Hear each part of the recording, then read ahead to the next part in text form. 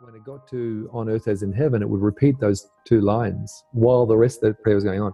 While that happened, the vibrations came, my body was lifted into the air, and I was freaking out because it was light and I could feel losing gravity. Turned over, placed back down, and while it was being placed down, I felt all these millions of fingertips working on my knee. And I was petrified. Beautiful, but petrified because I was totally awake. So I was in an insane mind, if you like, mortal consciousness, where this is crazy. This shouldn't be happening. Even though I had all those astral experiences, I wasn't tempered by being in astral state. So I aborted. I screamed, but I was still. You got to accentuate the positive. Wow, I feel good. A little bit of feel good goes a long way. You're listening to Karen Swain, teacher of deliberate creation, accentuating the positive, showing you a way to a better life. Accentuating the positive, it's not just fad, it's sanity. Who in their right mind would accentuate anything else? Clap along if you feel like that's what you want to do. Hello and welcome to another show, Accentuating the Positive. So great to be with you again. I've got another fascinating person to introduce you to today, an Aussie no less. Yay! Greg Doyle is a former professional classical musician, and he's the author of Awaken the Giant Within, a personal adventure into the astral realms, which details his experiences in the astral world. Greg first discovered meditation primarily to combat his stage fright. And in 1999, he awakened to a reality of the phenomena of the astral projection. This was a life-changing experience for him, which we're going to go into, that expanded his consciousness, changed the course of his career, and altered the very perception of being at a fundamental level. He's experienced many other worlds or astral worlds, including ET dimensions and spiritual realms. And he holds astral travel workshop, meditation classes, and offers healing sessions as a Reiki master in Brisbane. Welcome to the show, Greg. Thanks, Karen. Thanks for having me on. Great to be here. Now, you've shared your story a few times on the internet, but not too many. So for people who haven't seen you, I know you were up on the Gold Coast at the Paradigm Shift last year, was it? Last year? Year before, the first year it was on, I think. Yes, it was. Sharing your story, and people, if they want to go to that, they can go to the Paradigm Shift YouTube channel and you can see Greg sharing his story there. But you know what I love about your story, a couple of things. Cyrus Kirkpatrick, who helped me put together the book Awakened by Death, he put his chapter in the book. He's an astral traveler as well. I call you guys deliberate astral travelers because I've done plenty of astral traveling, but I can't do it deliberately, not that I know of. I mean, maybe I need to come and do your courses and you can teach me how to do it, or do I want to do it? Maybe it's not in my life plan to do that. Maybe I've got to be grounded here. I don't know. There's like a million questions. I've got a million questions. So it'll be interesting to hear your story. I've heard Cyrus's, adventures in astral realms, but you seem to have a more expansive, broader perspective of places that you've been over there. So would you like to start with how it happened? Obviously, you weren't asking for it. You were just meditating for stage fright. Exactly. I think that was probably kind of the primer, wasn't it? I'd sort of been meditating for a while, since my 20s, really, just to be more relaxed. I thought it was amazing that you could just be quiet. And I had a pretty frantic, probably creative mind, probably, musicians. So for me, discovering meditation was enormous. I remember just thinking, wow, why doesn't everyone know about this? Just to be, and I got obsessed. I remember like waiting in shops for things and just sort of relaxing my body and feeling the tension leave me. And I really became conscious then that we kind of hold a lot of tension within our body. I was fascinated with that concept. And I think if you think about it, astral travel is kind of releasing the body. So it makes sense then that even though I'd never heard of astral travel, and when it first started, for me, it was a spontaneous thing. I remember a light came. Look, I say it kind of almost flippantly now, but it was amazing. I remember this light came into my forehead. It seemed to wake me up, as in I became awake, but my body was asleep, and then it invited me down like a wormhole to another planet, and it was very heart, filled me with heart energy. And in the beginning, even though the experiences were like seeing amazing things and meeting amazing people, I was just so genuinely interested in the actual phenomenon of what was happening to my body. I didn't know it was astral travel at that stage. You know, I was living overseas. I was living in Europe. I had no idea what was going on, but I knew it was huge, because when I would have these experiences, I come back with ecstatic tears. I felt bigger than this reality, felt more real. And even though I wasn't consciously on a spiritual path, it kind of, you know, shoveled me on that path, if you like. You know, but it was so beautiful when it started. The whole thing was so beautiful. You know, I often think that in some way, even when we're not conscious of this, we're asking for it. And I was speaking to a friend the other day who's remarried this girl who's totally into spiritual stuff, and he was never into it. He was really quite skeptical. And I said, you know, were you reaching out for it? And he said, no. And I said, well, what are you asking for? And he said, well, happiness. I guess I was asking for happiness. Were you the same? You were asking to obviously overcome stage fright, and you're asking for peace, maybe, sort of. What were you asking for? I just think that these things don't just happen to us. We kind of summon them.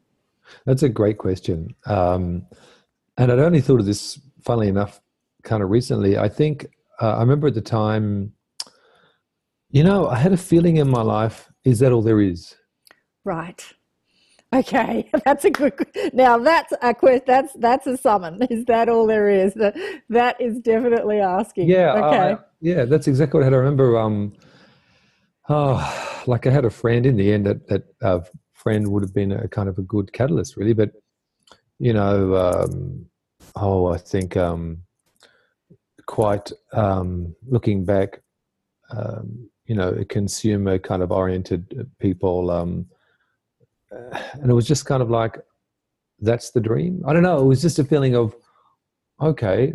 And I remember thinking to myself, what a strange thing to feel. I remember having a dream not long before my first astral experience, where I was with a group of people. It was a dream. It was kind of a lucid dream where I knew I was dreaming. And I remember there were like these Indian men there, and a friend who I knew her went to meditation classes at the time, and there was a golden ring. We were sitting around this golden ring, and they were sort of talking about me. And they said, "Can you put your consciousness into the ring?" And I put myself into the ring, and in the dream, and I felt this. I heard this beautiful music. It was like, you know, harp music, I'd have to say. And it was like in this void of which I've often been asked to, this kind of nothingness. And that was kind of a precursor. I remember after that experience thinking, wow, that was really beautiful. And it was somehow more beautiful than the profession of classical music. I don't know, I loved music, but I just was feeling probably a bit, perhaps I'd always been a naive kind of person. So I was feeling a bit jaded by certain structures, you know. Right. Yeah, but it's a really good question. And that was definitely there, this big kind of question mark following me around. Yeah. Is that all there is? Is this all there is?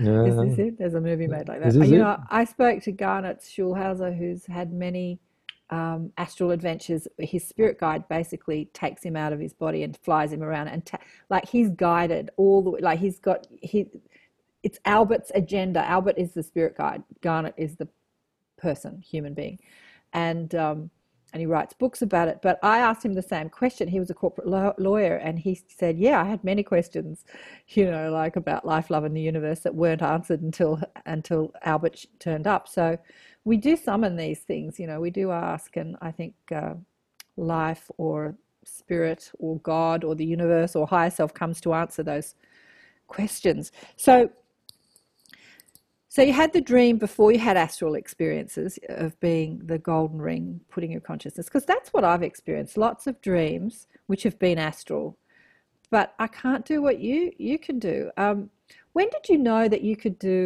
deliberately astral travel? Like, how often were you taken on these experiences before you knew you had control over it?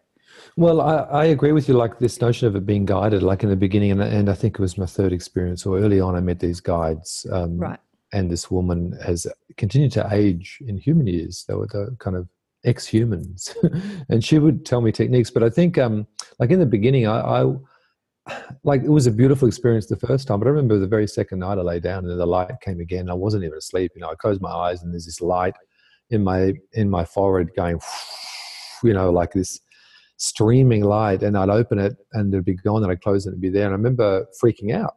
Like I thought, what's going on? And then I had a lot of experiences where I was taken out.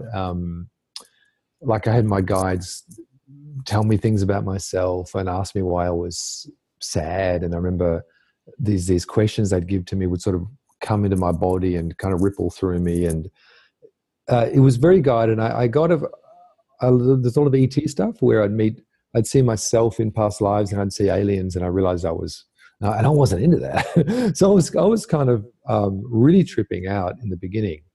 Yeah, And, I know. I'm just going to quiz you on this because this was fascinating. You've actually said this in another talk, but you had like a, you know, past life review almost. Do you want to tell us what happened there? Because that was fascinating. I will, and it ties into what you're saying about this notion of being guided even by a higher self, because in this particular one and in many experiences, I feel myself coming out of body. So what happens is often before dawn is when it normally happens. I start to feel vibrations and I think, okay, it's coming.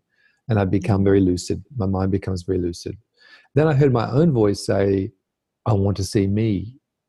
And then all of a sudden I see me in front of me. And I got quite a shock because it was me as I was then, you know.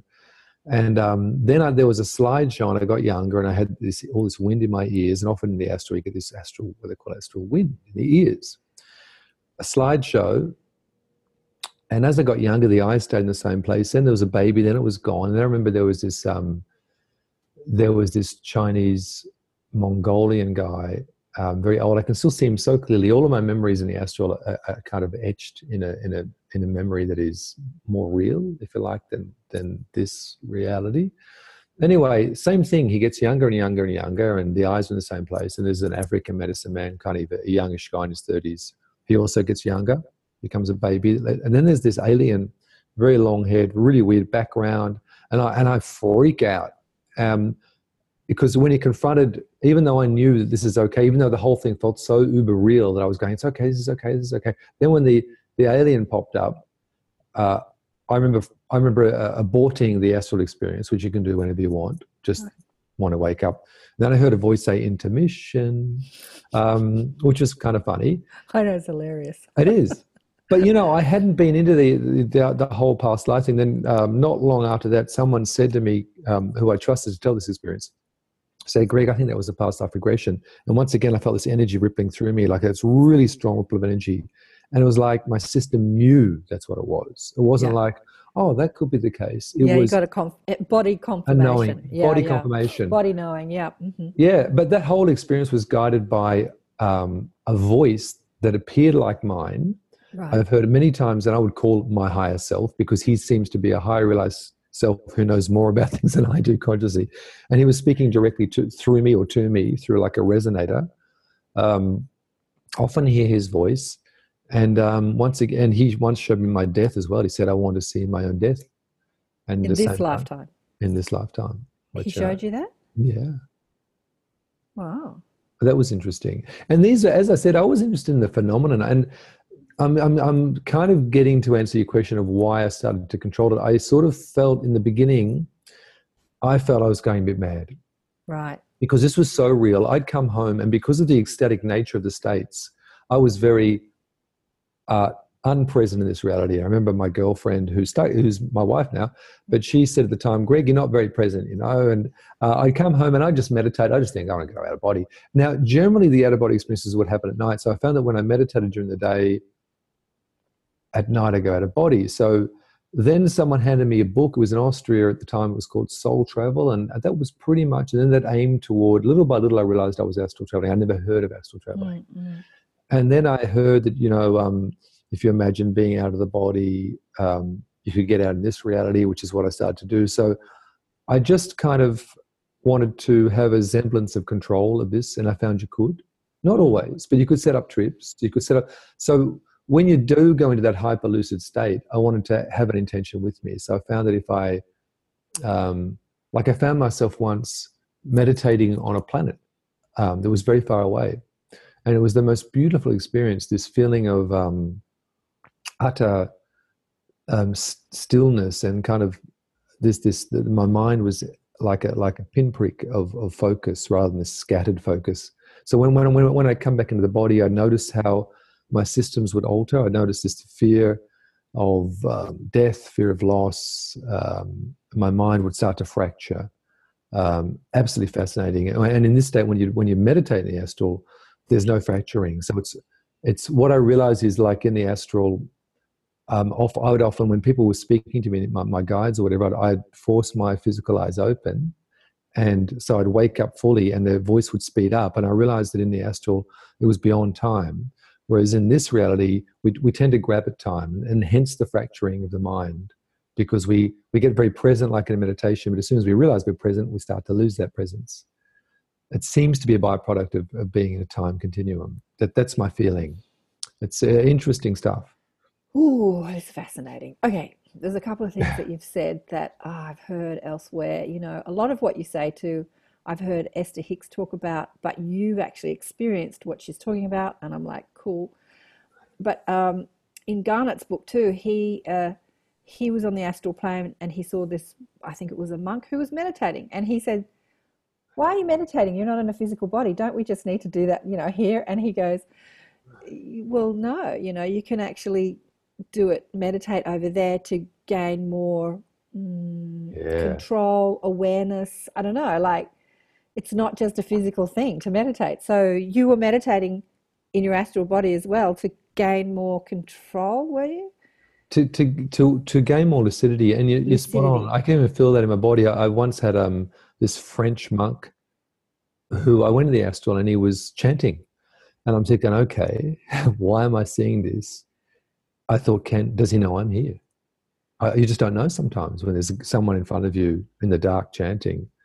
And then I remember at the end he looked at me with his eyes, and I remember thinking, it was after then that I started to meditate in the astral. I don't know, it's sort of also hearing the Om, like when you go into the void, this very dark space. The first time I was there, I heard this tremendous Om, this low AUM sounding Om. It was so low, yeah. And it was, wow. I remember being kind of freaking out, but at the same time, because I was kind of an intrepid kind of person in that I'm just interested in the phenomenon once again, not so much the spiritual significance, particularly at the beginning, just the phenomenon itself. I just stuck around, and it was just mind-blowing. So it seems that it's a great place to meditate because you bring, well, what I've realized is this, like we can use mantras to go over to take them into the astral as well. So here it's a kind of a pretty fractured reality, and I found that if I repeat a mantra over and over, then the whole idea is that when I fall asleep, I take even just a semblance of that mantra over into the non-logical realms. So this is what we call the logical realms, or what I call the insane logical realms, into the sane non-logical realms, Okay, yeah. where we don't have rules and regulations of gravity and all this kind of stuff, and where we're uninhibited and where it's unconditional. So when I got to take a mantra, I'll just say the mantra again and again, and I hope, even if it sort of slides and gets mushy, then I hope that to take a little bit, then it gathers a momentum, so that when you fall asleep, you take some of that momentum with you. And it's a little bit like astral exercises. You learn to, like this astral body, to start to, even in the beginning, to pretend like a momentum of movement, so that like a metronome going back and forward. And then when you go into the astral, that momentum may just wake you up. So it is about gaining lucidity, all about gaining lucidity. And when I mean that is, I mean, personally, I see this lifetime as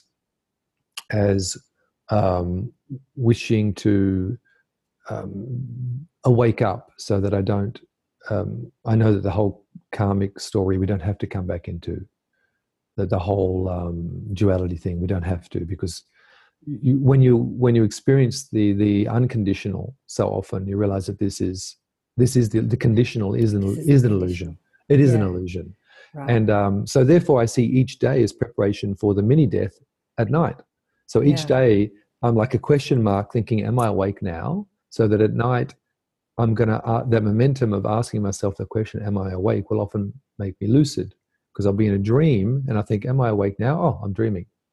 Okay. Let me see if I can understand this or put it in a way that makes a little more sense. So what you're saying is that when you cease to see this reality as your reality and you start to reframe it as the dream, then you have more lucidity when you fall asleep at night and you're in an astral realm. So all astral travelers say the same thing, or near-death experiences, that the other realms are more real than this realm. This feels like the dream. So for people who have not had astral experiences, or, okay, we all have them, but don't remember them, or NDEs, we kind of find that hard to understand, that this is the dream and that's the reality, right? We can conceptualize it, we can intellectualize it, but to have that experience of it, I suppose you have that experience of it when you have an astral projection, right? You do, and it's almost, you could almost reframe it as a greater reality. It's a greater reality. It's a greater reality. So how I feel is because, and also evidenced by the fact that I hear my higher self speak to me, who seems to know more about things than I do. Yeah. So that's the feeling that I have. The feeling is wanting to pull me through into lucidity, what I call lucidity or wakefulness or enlightenment, if you like. And so by the same token, I feel I'm wanting to pull my dream figures because I'm fascinated with what happens when we fall asleep. I'm fascinated with that notion. So like if you watch what happens when we fall asleep, we tend to fracture into characters or little dramas. And if you think of this reality, it's very much a drama reality where people react to things and where the illusion or the mainstream is often triggering our emotional bodies into reacting in some way. Yeah. And so if you watch yourself when you fall asleep, we often we take on certain characters. We lose kind of our sovereignty of being and just sort of fracture into these, once again, the notion of being fractured in this reality.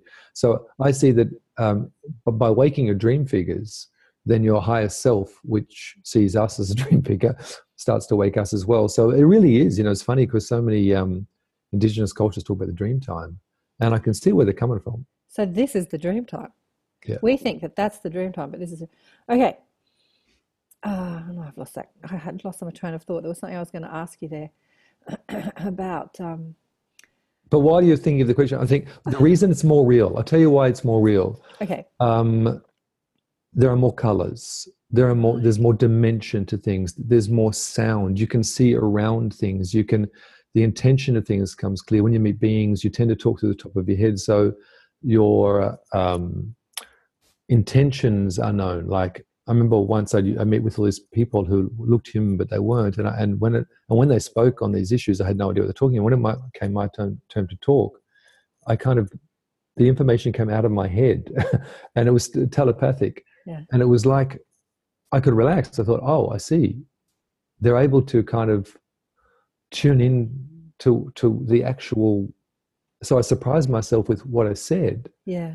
And I heard my words come out, but I didn't have to choose words or choose an angle. Or like choose I'm trying to now. Yeah. So, exactly. So it's more real. To me, that's more real. If we were communicating telepathically, I wouldn't have to remember. You'd go, oh, I've got it. I know what you were thinking. Exactly. I know, it makes it a lot easier and a lot quicker. I mean, people will say, like even Susie was saying when I went to see her in Sydney the other day, who's one of the last people I interviewed, her ET connection, she says that, that when you speak to an ET, an hour conversation that would take us an hour was like done like that because it's just like received. Yeah. and then the conversation's finished, right? That was quick, next. Yeah, that's what people say often downloads, because it's the feeling of very quick. It's so quick. Packet of information. A packet of information. So what I was going to ask is dream time. So one of my frustrations is every morning or every night I go to sleep, I say, okay, I'm going to remember what I get up to. I'm going to remember. And I rarely do. So I'm doing something wrong. I have to do your course. So I'll remember silly dreams, which I know are not astral experiences. So when we're asleep, there's a few things that can happen. Our subconscious mind, like that fractured part of us, that conditional part of us, is playing out scenarios which we often see as dreams or nightmares. And then there are other things that, like, we literally are in different astral realms, and there's many of them, right? There's just too many to even think about. Yeah.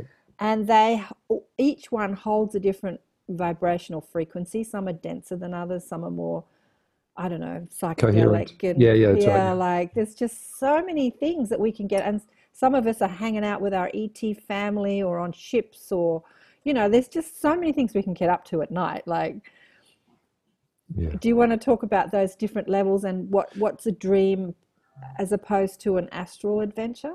Well, I think you're right. There's just so many adventures, and I think I think part of our reason we're here is we like stories.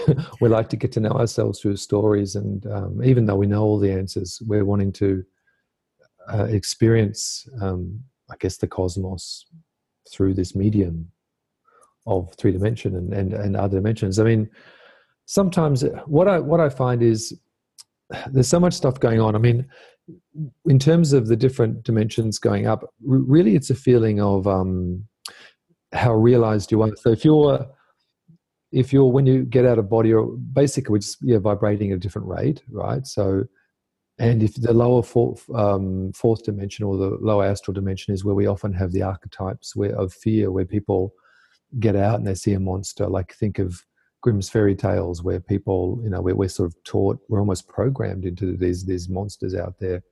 So, and they often do exist, and I think that we often take this resonance of fear with us, and therefore we're met by like resonance. So, when I become lucid, more and more, I don't try to control it so much. In the beginning, I try to control things, go and see things, dinosaurs or whatever. And then by the way, they had feathers. Anyway, I found that more and more I would move through like bands of fear around the planet, and I recognized them not to be my fears. So I just sort of, that feeling of moving higher and higher frequency to experience kind of bliss kind of thing. So even as an astral traveler, I'm still trying to get to this notion of a purest sense of what we are, because each time you go there, you bring it back with you. So I found this stillness, like often this place called the Void, where I first did the Om, where you sometimes see a spark of light in the distance, and you kind of see it's pre-manifest cosmos. It's quite amazing. You see I guess we're made of that. So it's like the Akashic records. You often see the beginnings of creation, and I think that in the dreamscape, also this steering and control. Like often I wake up in dreams and I control the dream. Then I realized I was actually taught this in the astral. I just written this book, that book you mentioned before, Awakening the Giant Within, and I was a bit curious as to how to be received, because I'd never really talked about my astral experiences. It had led me to do Reiki and start Reiki, but I'd never really come out on my astral experiences. And there were these two kind of guys, and I was having a beautiful astral experience, about to fly over this kind of lake of this sort of, it was like a gemstone lake. But these two guys were there, and I felt them to be antagonistic. And I thought, okay, I'll turn around and see what's going on. And they came toward me, and they started to destroy me. And as they did, I felt this incredible ecstasy. I'll never forget it. And they're looking at me really confused. And then I thought, okay, next time I was in a dream state where there were antagonists, I allowed them to do what they wanted. Or if I was going to crash a car, I would allow myself to crash a car. And each time I would feel this incredible ecstasy. And I realized, oh, wow, there's no need to have control. There's no need. We can surrender, and it's actually blissful. So I realized, in terms of programming, you think of, we come to this planet, little kids are sent to school to solve problems. From the very beginning, we're taught problem solving. And so that preempts the notion that life is a problem. Yes. What if it's not? What if it's not? Ooh, that's so important, what you just said. I'm just going to reiterate that. Okay, so all right, so many things. So would you say that every dream is an astral experience? It's not just us playing inside our mind, or is that an astral experience? Well, it's an aspect of our psyche. I think everything is an aspect of your psyche. So I think if you have things to work out in your dream, on a certain level, they're unconscious issues that are being worked out, aren't they? Particularly when you start getting lucid in the dreams, it's sort of pretty obvious then. There are certain antagonists, there's certain energy that you recognize that energy. So so I see the dream state as basically using dreams once again to wake up, to lose Yeah, those fears. to work out your stuff. Okay, Yeah. so what you're saying is even when you're in here I am coming from a 3D perspective again, thinking that Yeah. that the astral is the dream and this is the reality. Yeah, right. So when you're in an astral reality and you're perceiving it as your current reality, and someone is threatening that reality, like I'm going to beat you up or kill you, and you release the illusion that this is a reality, you kind of like have a near-death experience. You kind of like die to that reality and go back to bliss. That's what I heard in that statement that you were saying. So Yeah. you die to the reality, and when you die to the reality, you just return to bliss. Like everyone who dies to this reality is returning to bliss unless they go through a few astral experiences before they get there. Yeah, I agree, and I So- think I think the whole karmic cycle we're in here on this planet, we're in a karmic cycle, is kind of it's fueled by this notion of having to solve something, or an axe to grind in some Yeah, way, yeah. an axe to grind. Yeah. You know, and look at family, particularly buttons, emotional buttons with family. So what I've realized is that a lot of these beings I met in the astral, I met them night after night. This group of, they looked human but they weren't human, and in the beginning I thought they were cold-hearted because they didn't seem to have, and I realized they didn't have emotional bodies, and in fact they weren't cold-hearted at all. I came to really like them. And I realized that the emotional, the human story is very much driven by emotions. And so emotions, I feel, exist to be healed. The emotional body exists to be healed. And we can't define it. Humans tend to define themselves wrongly by their emotions. So there's emotions and there's feelings. That's how I see it. Often in the astral, there's this incredible feelings of bliss. Or once I was tackling this kind of monster in the astral night after night, and then I felt this wave of empathy for them, and then they transformed into radiance, and they said it's all the same, and I realized there's no evil, and it was like an incredible awakening. It wasn't an intellectual thing, but it was just a heart release. And in human realms, we tend to make decisions, intellectual notions of, like, a good person says this, feels this notion of good and bad once again, whereas there is just a release. So I would say feelings come from the non-conditional and kind of support us and are spontaneous. Emotions are generally reactions to something, and Okay. therefore based on the conditional and our choices, So depending on our programming. what I'm hearing you say is that feelings are not conditional. So when you say you feel something, there's no judgment about it. I'm having a feeling. Yeah. And emotions are you're defining it in the polarity of good and bad. So that's because really emotion and feeling is really the same thing, but there's two different ways to perceive it. Like, I'm feeling angry. Oh my God, I'm feeling angry. Isn't that great? I'm angry. Or I'm angry and this is wrong. And then there's judgment. There's judgment. I guess that saying it's good or bad is judgment, but just It is. Well, if you being think with of it, if you think of it, even from the very beginnings, this concept of love we're taught, like, to a child we say, you're a good boy, you're a good girl, I'll give you my love because you're a good boy or because a good you're girl. good. Yeah. Okay, I so know. We're that marinating in conditional stuff down here. The game of polarity, the game of you right said and it. wrong. You said Yeah. it, and that's from the very beginning. So to pull away from that and not. So what I found is, and this is funny because once again it was through kind of a need to be in the astral, because I was so obsessed, I guess you could say, addicted to the astral. I found that if I was non-reactive in the astral, I could stay there longer. If I became very shocked or something, I would get pulled back into my body, and that was a sign to me. That's interesting. So the body seems to really react to that emotional impulse, and you get pulled back in. Okay. Karmically, what does that say? Karmically, what does that say? This addiction that the body has to drama, Yeah. right? And so Yeah. the whole thing is to step out of the drama, to step out, and I found then I would, like a snowball, it was a knock-on effect. I found I became less reactive in this 3D reality anyway, because of going out all the time, because I was, I guess, so shocked or so amazed that then when someone said something that, oh, isn't that terrible, this happened, I'd think to myself, to be honest, it doesn't really touch me. And you're not very sympathetic, are you? I'd say I hope so. I hope not to be sympathetic. How does sympathy help? You can be empathetic, and that can be, but to be sympathetic to a situation that is negative, sympathetic is like vibrating at the same rate. Doesn't that build the vibration of the? So sympathy versus empathy, all these things. And Darling, tell me about it. Look, this is a conversation I have with my daughter all the time. She's completely convinced, and as most people are, that if you're not crying with someone who's sad, then you're not a nice person, right? And I've always said I don't do sympathy. Sympathy says you're a victim. Yeah. You're a victim of the circumstance. Poor you. Oh, let me cry with you. That's and right. empathy says, I know how that feels. I've been there. Let me show you how to get out of it. Yeah. Let me show you how to raise your vibe so you don't feel like that. Like Exactly. But she hates that. She's I like, hate it. I know that, and it's hard with family. What I found is I got quite good at faux sympathy when people.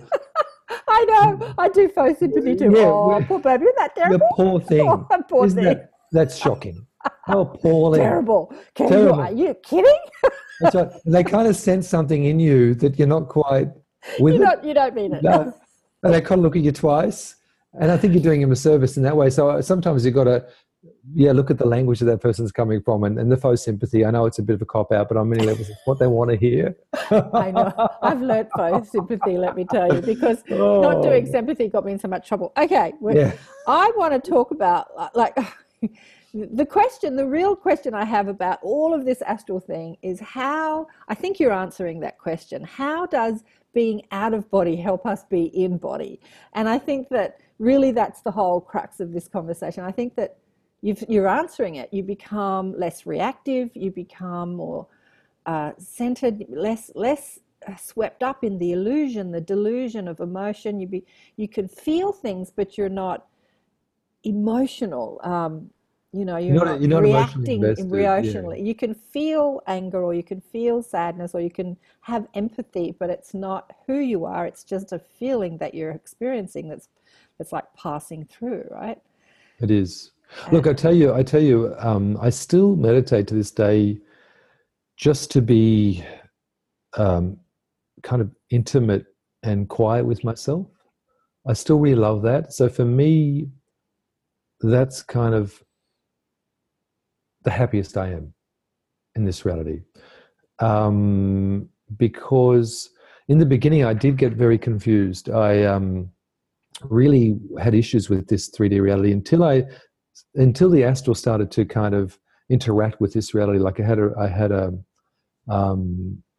know you're reading my book, but I'm not sure if I got into it, but I had this incredible astral experience in a waking state where the vibrations came and my body was lifted and I had this knee that was, and it was kind of healed by this really weird, and I was freaking out because I was totally awake, and I heard my own voice speak, would you believe, reciting the Lord's Prayer? What the?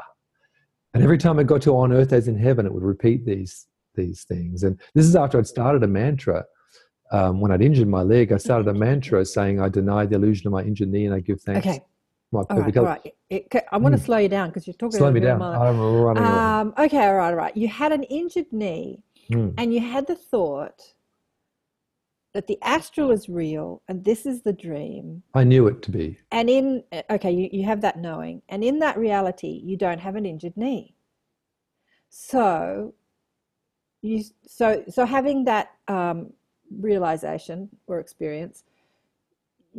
What happened? How do we do that? How? Because like your experiences is like, how can we everyone that's watching that, how can we do that? So we've got pain in our body or an injury or an illness, and I remember a friend of mine said the same thing. She had a cancer or something, and she was supposed to have an operation, and someone sort of pointed it out that it's not real. It's not real. Just think of it as not real, and it'll go away. And it seems kind of simple, but it's actually possible. It is actually possible. I think you've got to look at also, like when I said to some people, my mantra, so I took a mantra. I was lying there with my knee strapped up, and I was really experimenting and really knowing at that stage that we had this template that was perfect. And I thought to myself, okay, you can use a mantra to go into the astral just by repeating it. So you take this focused intention, and often that can do things. So my mantra was, I deny the illusion of my injured knee, and I give thanks for my perfect health. And so I would say this, and I'm persistent, and I would say this every time I was awake. You know, when you're feeling a bit of pain, you're awake a lot. So I was saying this over and over again, falling asleep, waking up, saying it again and again. After dawn, nothing had happened. I thought, oh, well, failure. Now, this was interesting. It was after dawn. It was light. I was awake. And I remember turning onto my stomach. It was very difficult to turn onto this air mattress. And then the vibrations began like a bull roar, really loud. Vroom, vroom. I started to hear my own voice say the Lord's Prayer. As a little kid, I was brought up Catholic, but not practicing since the age of 10, maybe. I couldn't have recited the Lord's Prayer at that stage. I've since researched it. Interesting. So I see the Lord's Prayer itself as a mantra when said from many earnest people and sent into the astral. It's a very strong, obviously it has a strong current. So and it was my own voice saying it. Then my own voice joined in again on top. When it got to on earth as in heaven, it would repeat those two lines while the rest of the prayer was going on. While that happened, the vibrations came, my body was lifted into the air, and I was freaking out because it was light and I could feel losing gravity. Turned over, placed back down, and while it was being placed down, I felt all these millions of fingertips working on my knee. And I was petrified. Beautiful, but petrified because I was totally awake. So I was in an insane mind, if you like, mortal consciousness, where this is crazy. This shouldn't be happening. Even though I had all those astral experiences, I wasn't tempered by being in an astral state. So I aborted. I screamed, but I was still, after 10 days, I was off my crutches, and they thought I'd definitely have to have an operation because something was ripped, and I didn't have to have one. So it healed quickly. So you can. It's interesting because I was awake and I remember feeling these hands come around my ankles about to take me. But I thought, how can this be? I'm fully awake. I thought, what's going on here? I was a bit of a wimp. So you're a bit of a wimp. So when you said that you were lifted up and turned over, your physical body was lifted up and turned. Physical body. Woohoo, that sounds pretty cool. It was cool. So you're in the waking experience of this 3D experience, but you were having. Yeah, you were. Yeah.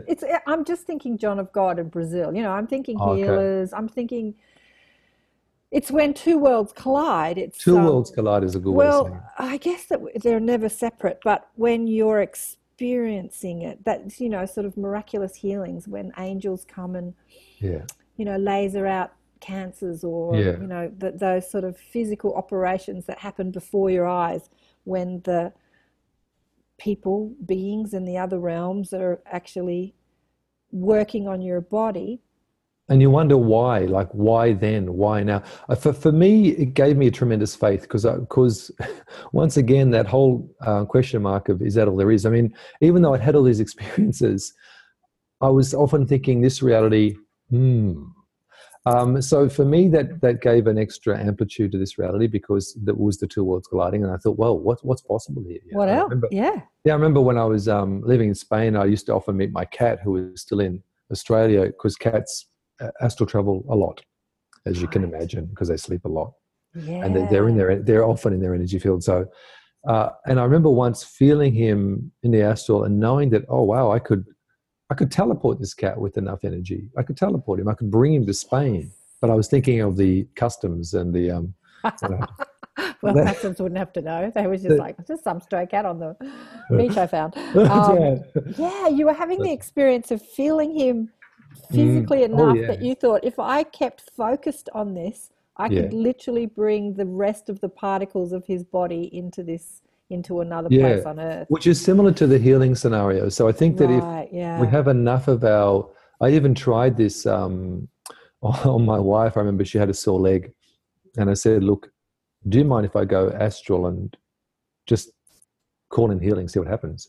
And I went out of body and I saw her just out of body. When people sleep, they often go just out of body. So they're kind of hovering just above the body, like their astral body's just sort of hanging there. Is that? Yep, just hanging there, lolling there, like with eyes closed, And then I said, okay, I didn't know what to say. I just said, look, could I have some healing energy for her knee? I didn't have to be clever. And then I thought I was waiting for something to come from above. I didn't know. Then her leg, I just felt this explosion of light from within her leg. Now, what was interesting was she woke up screaming in the physical, which woke my astral body, which woke my physical body. So the whole thing was a scream affair. But then I said to her, which was good to see it happen in that way live. Now, what happened was a little hole opened up in her leg. Now, for the next year, she'd had scarring there from an accident. For the next year, all this calcified scar tissue came out, and these dermatologists were picking it out.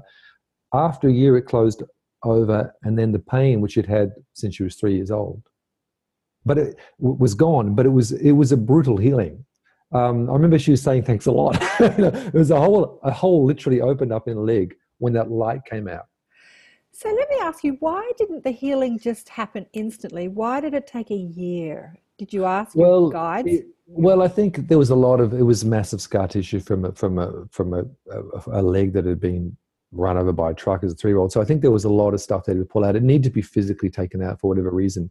But what was interesting was whether that could have just disappeared. I think it also depends on the recipient's notion of what reality is as well. That's what I got when I asked the questions, because obviously when I ask you a question, I get the answers from my mom as well.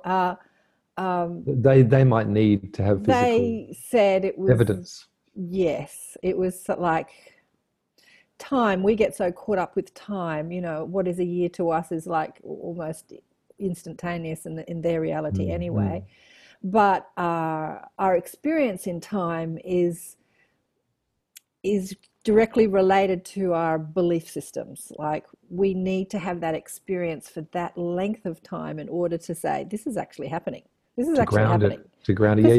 Yeah. It's amazing. You can have amazing spiritually transformative experiences and create miracles, and then go back into doubt like 2 weeks later. Do you know what I mean? And so, you know, I went over to see John of God in Brazil, I don't know, almost 20 years ago now, with some girlfriends, and one of them elected to have a physical operation where she was cut, and she has this lovely big scar on her belly that will stay there for the rest of her life. And I asked my guides, like, why would you want the scar? Like, why is that necessary? It's not necessary to have that scar, but it's a reminder that happened. So it's a physical reminder that this is possible, you know, because we get so lost in the, what did you call the 3D mind? What did you call it? It was great. Insanity? Yes. I see it that way. We get so deluded by the insanity that we just forget that we're powerful. We forget that amazing things. And so to have a scar is just that reminder, or maybe to have a year of scar tissue coming out is a reminder that this is happening. This is possible. Yeah. I think you're spot on there. I think a lot, because I often wonder, as an energy healer myself, some people have dramatic, instant kind of reactions, and other people don't. I figure, well, you know, and as you know yourself, when you're dealing with that stuff, you don't control. You're just sort of there. But I think to myself, it's interesting. I think, what's it all about? You know, well, where is the karmic play? Is it that person's own waking up in their own timeline? And you know, and you see many people really associate themselves to be the sickness as an aspect of themselves. You know. Even those who aren't victim mentality, but there's this feeling of, they see it as very real. And I guess I'm lucky to a certain extent, but because I genuinely don't see this as real as the higher realized reality. So it can be played with, and having that levitation thing and that kind of miraculous thing happen really kind of made me feel more playful in this reality. I see it as an interplay. It's not a separate thing. It's an interplay. Okay, so that would answer the question, how does having out-of-body experiences help you when you're in body? And because that's the whole point of it, really, isn't it? Because we're in these bodies, we're having these experiences, physical experiences. It makes you feel more playful, more joyful. Playful. And also, I think, actually more grounded. I realize I'm grounding into another reality. I feel I'm not grounded into what I call the illusory reality, because the reality of 3D is absolutely beautiful. It's very touchable, the smells, and I mean, you know, of course, and it's been said, but nature is a beautiful thing. I love to get out. I find that my mind is probably more simple than it used to be. I'm kind of I do enjoy this reality, but not a lot of people say, "Oh, I can't say this reality." I say, "What do you mean?" They go, "Oh, the mortgage and politics," and I go, "That's not this reality. What do you?" So a lot of people are grounded into kind of a pessimistic reality. It's like I feel that they're grounded in fear. They're grounded they are in grounded fear. in You know, fear. worrying They about are. any worry, any stressful thought is rooted in Yeah, fear. It's like I yeah, can't that's have what right. I want. Okay, so something that you said a while ago about this is a karmic reality. You know, this is about karma and karmic reality.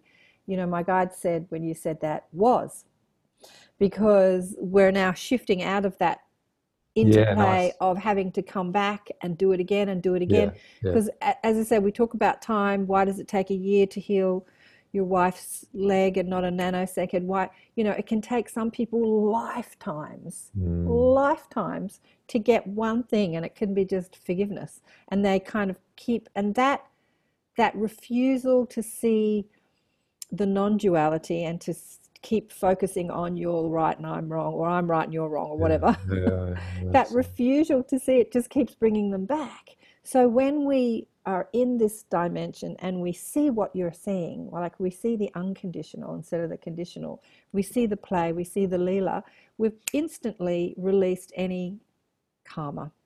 yeah. I think so because it's kind of beyond psychoanalysis. It's sort of like it's non-verbal. A lot of it's non-verbal, even though you hear kind of stuff, but it's kind of like realization. So it's just through direct Direct touch, a realization. realization that you come back each time changed.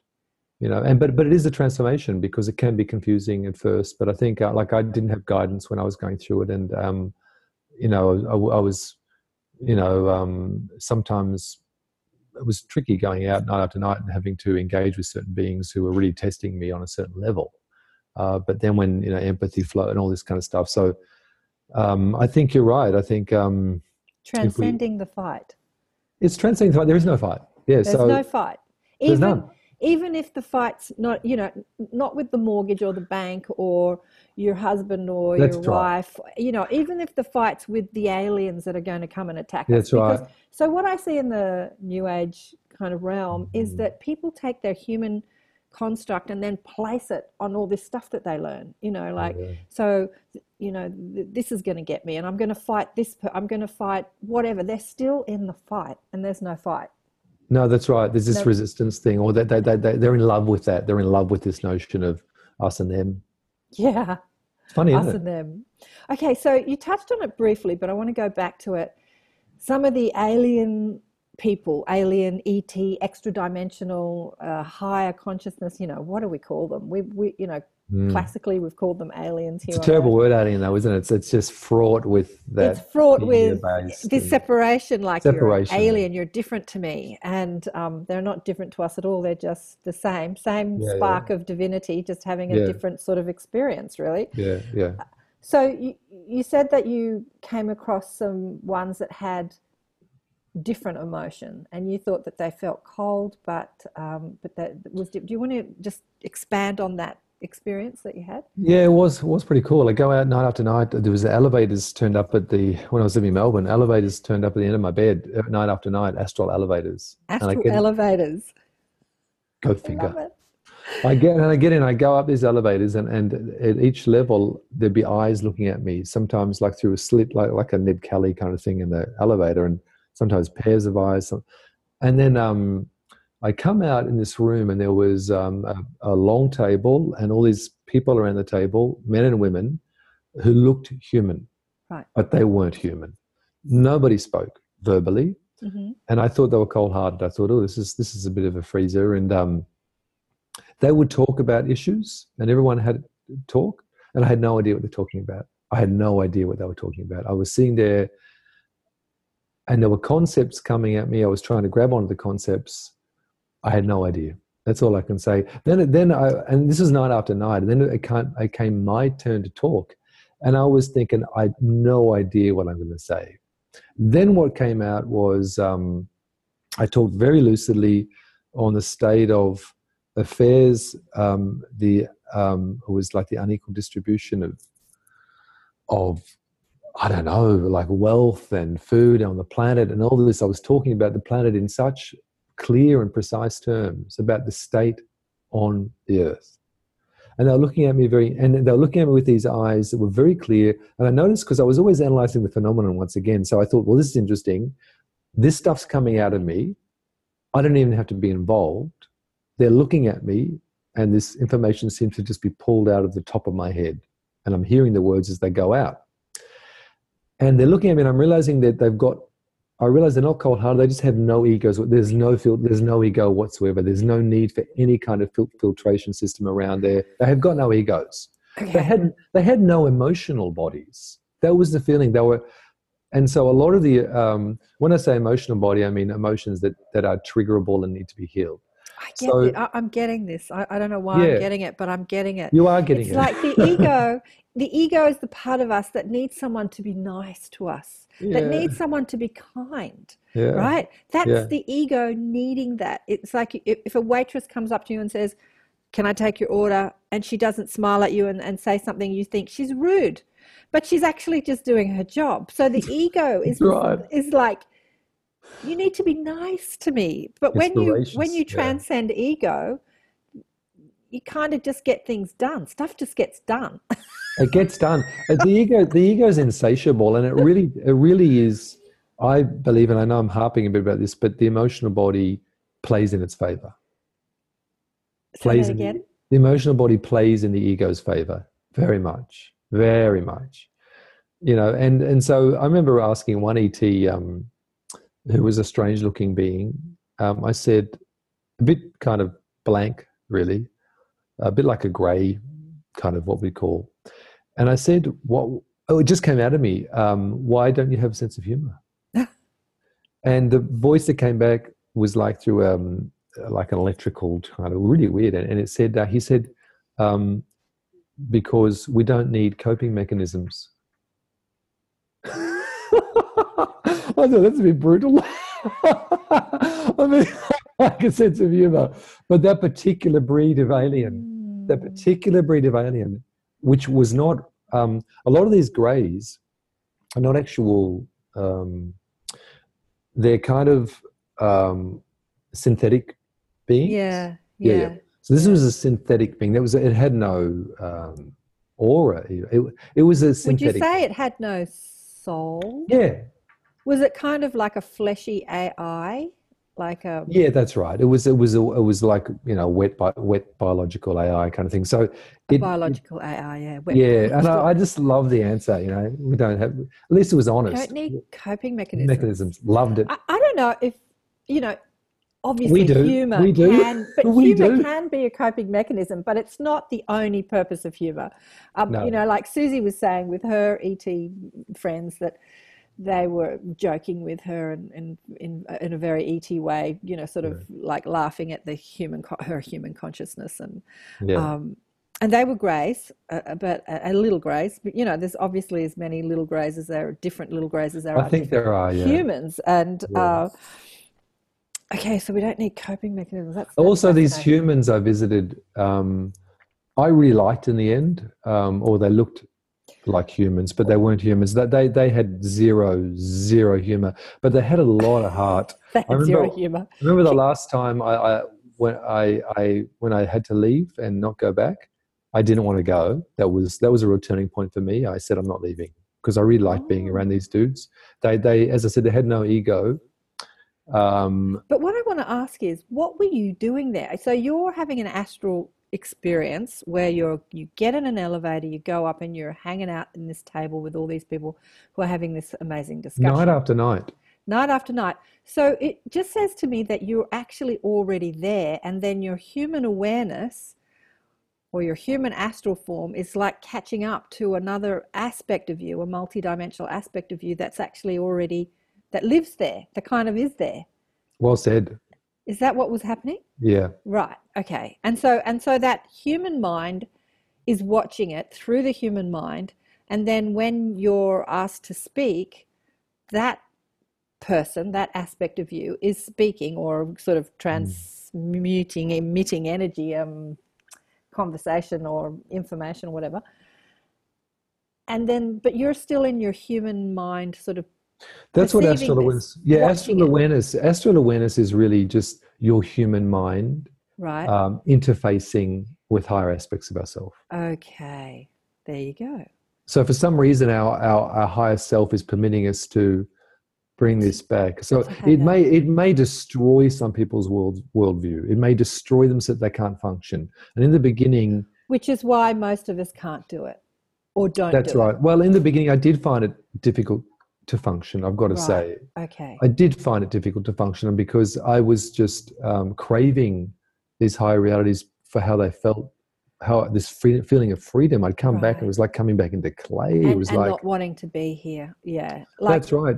That's what a lot of near-death experiences say as well. When Yeah. you Yeah. experience what it feels like to be in that freedom and that bliss, and then you come back into this mind, Yeah. then you're kind of like, "God, do I want to be here?" I know. I got to tell you a really funny thing. At a workshop once, there was this Buddhist monk came to one of Right. my Astro workshops, an interesting guy, and he just sort of at the very end of it, he just said nothing. Then he just said, "Must be hell for you being here."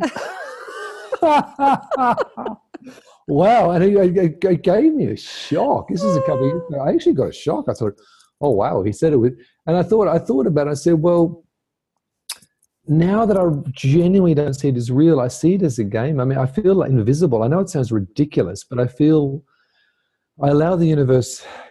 The universe is experiencing itself through us. What else is there? Exactly. And What else is there?" and what else is it? And the higher aspect of us is actually choosing to be here. Yeah, So of course. that choice in being here is wanted. It's Yeah. wanted. And And exactly, and also I think, in society, this phenomenal fear of death we don't talk about, and to experience, like as I said, I had this astral experience where I was, I know the room, I was drowning in my own blood, and Mm. Oh, you froze. Damn. Alrighty, we had a minor interruption. Modem cut out for some reason, but we're back. So we were talking about you were having an astral experience, experiencing some sort of death. no, this whole experiencing death in the astral was interesting. So it was a request from my higher self for me to experience this. So it was like in this form, and basically I recognized that I was drowning in blood and trying to pull myself up on a bed in a room that I didn't recognize, but I will recognize if I'm ever there. So is this them showing you your death in this lifetime or in another lifetime? It was in this body. Okay. So whether or not that was, that's what they showed me anyway. So if I see the room, I'll go the other way just to play silly buggers. But I think it was full on because, I was drowning in blood in it. I knew it. I had to experience it. I went through it. My heart was pounding in my astral chest. Here I was, in a physical body. It felt dying, knowing that this was an astral experience, but still I had to let go. I remember saying to myself, let go, let go.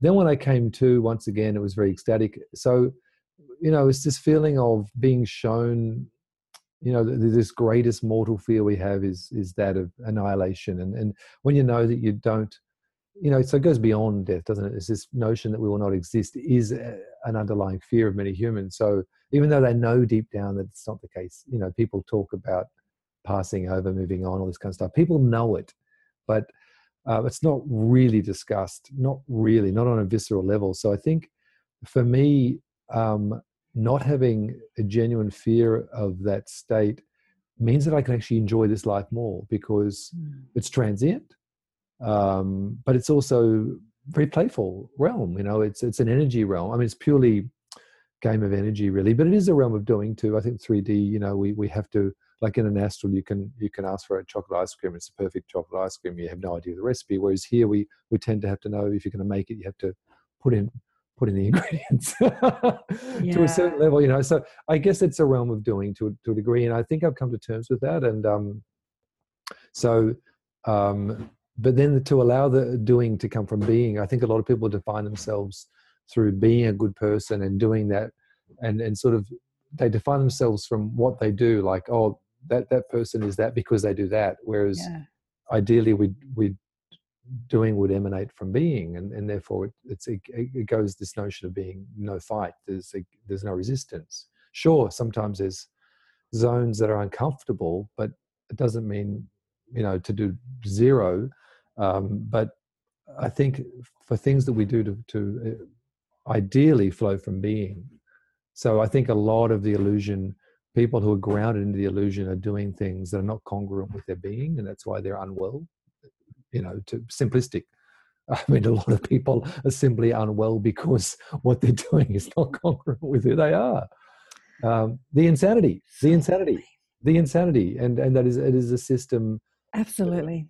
That has, we've been conditioned to do things, and there's just so much conversation out there about, what do you want to be? What do you want? What do you want to be? It's not what your father wants, or your society wants, or your religion wants, or your parents want, or your husband wants, or your wife wants. It's how do you want to feel? What do you want to be? And that's a conversation that's just huge on our planet, because we've had it all mixed up. If I do that, then I'll be happy. Or if I do that, then I'll be celebrated, and then I'll be happy. Or if I do that, then people will think I'm a nice person, and then I'll be happy. Yeah, exactly. Like, we just have it so mixed up. Yeah. Yeah, it's the Instead it's the of like opposite. go for the happy first, and then from that happy place, doing becomes effortless. I actually learnt that with housekeeping. As a young wife, I was like, I do everything, I do all the cooking, I do all the housework. It's the cry of the modern housewife. And I run a business, why aren't you helping me? And when I decided that I just really enjoy my home, I just love my home, like cleaning it is effortless. It's not about I'm doing this, like pat me on the back, I'm such a good person. It's like I want to do it. And that's what, action from being. It's like when you decide who you want to be, then action is effortless. Totally. And I think that's the way it should be. So I think the illusion, and I'm not being cynical, but the illusion is a great teacher, because the mainstream, if you like, what it beams at us is the opposite. So I think what I've learned is that essentially, the illusion teaches us what is not. And I'm not being cynical about that. I mean, it's just a very good guide. And that is not grounding. People who say, you're not grounded into that, thank God I'm not grounded into that. So your message, we're going to wrap this up now, because I don't know, my internet's it's like holding out. Your message, what would your most important message be to people with all the experiences you have? And we haven't even touched on half of them. I guess they'll just get the book. Just have to buy the book. I'll put my affiliate link on my website if you want to, support the show. You can go to my website, go to the link. It's in YouTube. I'll show you or iTunes, and buy Greg's book. That's how it looks, by the way. So it's just and there's a picture in the back. So look, that's just a fun story about how it all happened. Plus, there's a few tips. I think what would be my it's a good point. I think to find playfulness again in this reality, and don't take it all so to hard and so seriously, and try not to be offended so easily, and just kind of there's so much information in the world around us, in trees and nature. And I know can sound cliche, but I find touching base with that reality is really beautiful. Like just going out, putting my feet on the ground, I just find, oh wow, I just feel great. And I find that I'm more likely to have inspired thoughts and astral experiences. So it's, and often in dreams, there are little like guides. There are things in dreams that can be animals or beings or rocks that are very lucid, and I'll use them as astral vortexes. It's interesting to go into state. So I find that the world of nature around us, the unconditional world, the world that storms all around us and doesn't care what's in the way, is kind of an unconditional thing. It's not playing with us in many ways in the way that we play with the human realm. So I once heard someone say the sun rises every morning and never asks you to thank it. Yeah, exactly. Well said. Well, it wasn't actually me that said it. Somebody else said it. But it's a very good point. It's the unconditional world. Yeah, nature. Ask for your thanks. Yeah. Nor does it say sorry. Nor does it say sorry when the storm, yeah, exactly, when the tornado wrecks your house. It doesn't say Yeah. sorry about that. Yeah. So, and even though we would take offense to that, so I think that I think to be more playful, and I find that yeah, just carrying this question mark of what is this, and in a playful way once again, and you're often likely to take that into the other realms, the nether realms, if you like. And there, when you start to, I mean, everything is set in our favor. All the glitches in our systems are set in our favor. If you ask yourself, am I dreaming in a dream? You'll know you're dreaming. So there are all these, everything is set in our favor. When you go out there, it's such a beautiful, benevolent vibe from the universe that you realize that there is no evil, there's no fight, all this stuff. So it tends to suggest playfulness, doesn't it? And that anything is possible, and to tap into that. So, direct connection is what we're all aiming at. And that's where the bliss comes, and that's inspiration. And it's so true. I've met some really wealthy people in my time, and they see the whole money thing as play. Yeah, It's you're just right.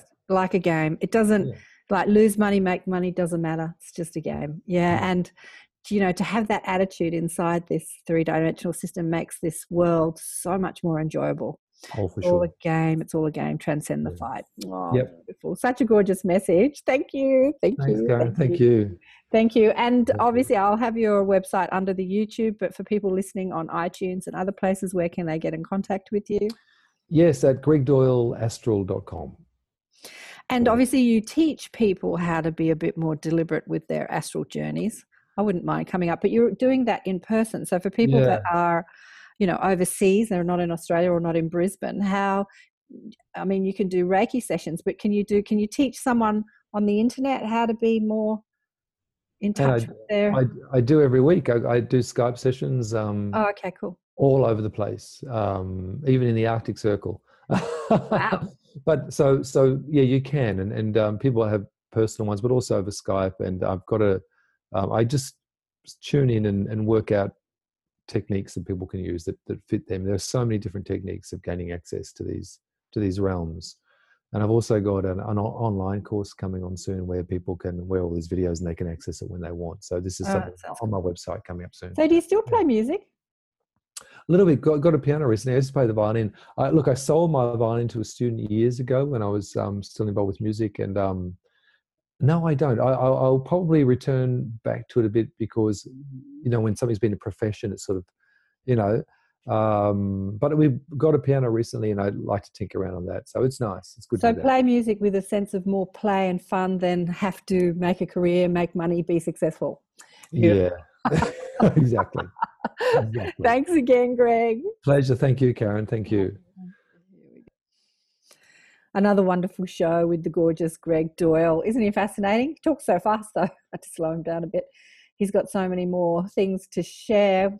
Like always, we were chatting about lots of things after I turned the recording off, and I always think I should keep the recording running when we're chatting. But we were talking about his experiences versus Cyrus' experiences, how Cyrus sort of goes to second earth. If you've read the book Awakened by Death, you'll read Cyrus's chapter. He talks about his second earth, how he could hang out with his mother who had left her physical body and she was in this realm.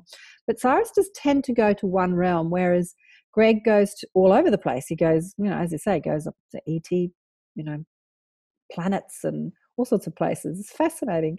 Also wanted to talk to Jürgen Sieber, who's another extensive astral traveller, who is a German man who lives in the UK. So we've been chatting online about having a conversation about his experiences too. And yeah, as I said with Greg, the whole point of it is how to enjoy our life more while we're in this experience. It's not about getting out of this experience, but how those experiences can help us enjoy this experience more. We can become more playful, more relaxed, more at ease, more allowing, as Esther Hicks would say, which means we become better manifestors of our reality. And we can enjoy life on planet Earth. Thanks again for joining me for another show, Accentuating the Positive. And remember, if you want to meet any of the guests I have on the show, I invited Greg into the Inner Sanctum. He'll probably come on towards the end of the year and you can ask him questions and how to astral travel yourself and have different experiences. I know a lot of people would like to astral travel because maybe they'd like to hang out with their, if a loved one passes over, you can go hang out in another reality with them. And continue the relationship. I think we're all doing it all the time, actually. It's just, how do we remember that we're doing it? That's the trick. How do I remember? How do I remember? So that's what I'm going to focus a little bit more on in the morning, remembering those journeys at night.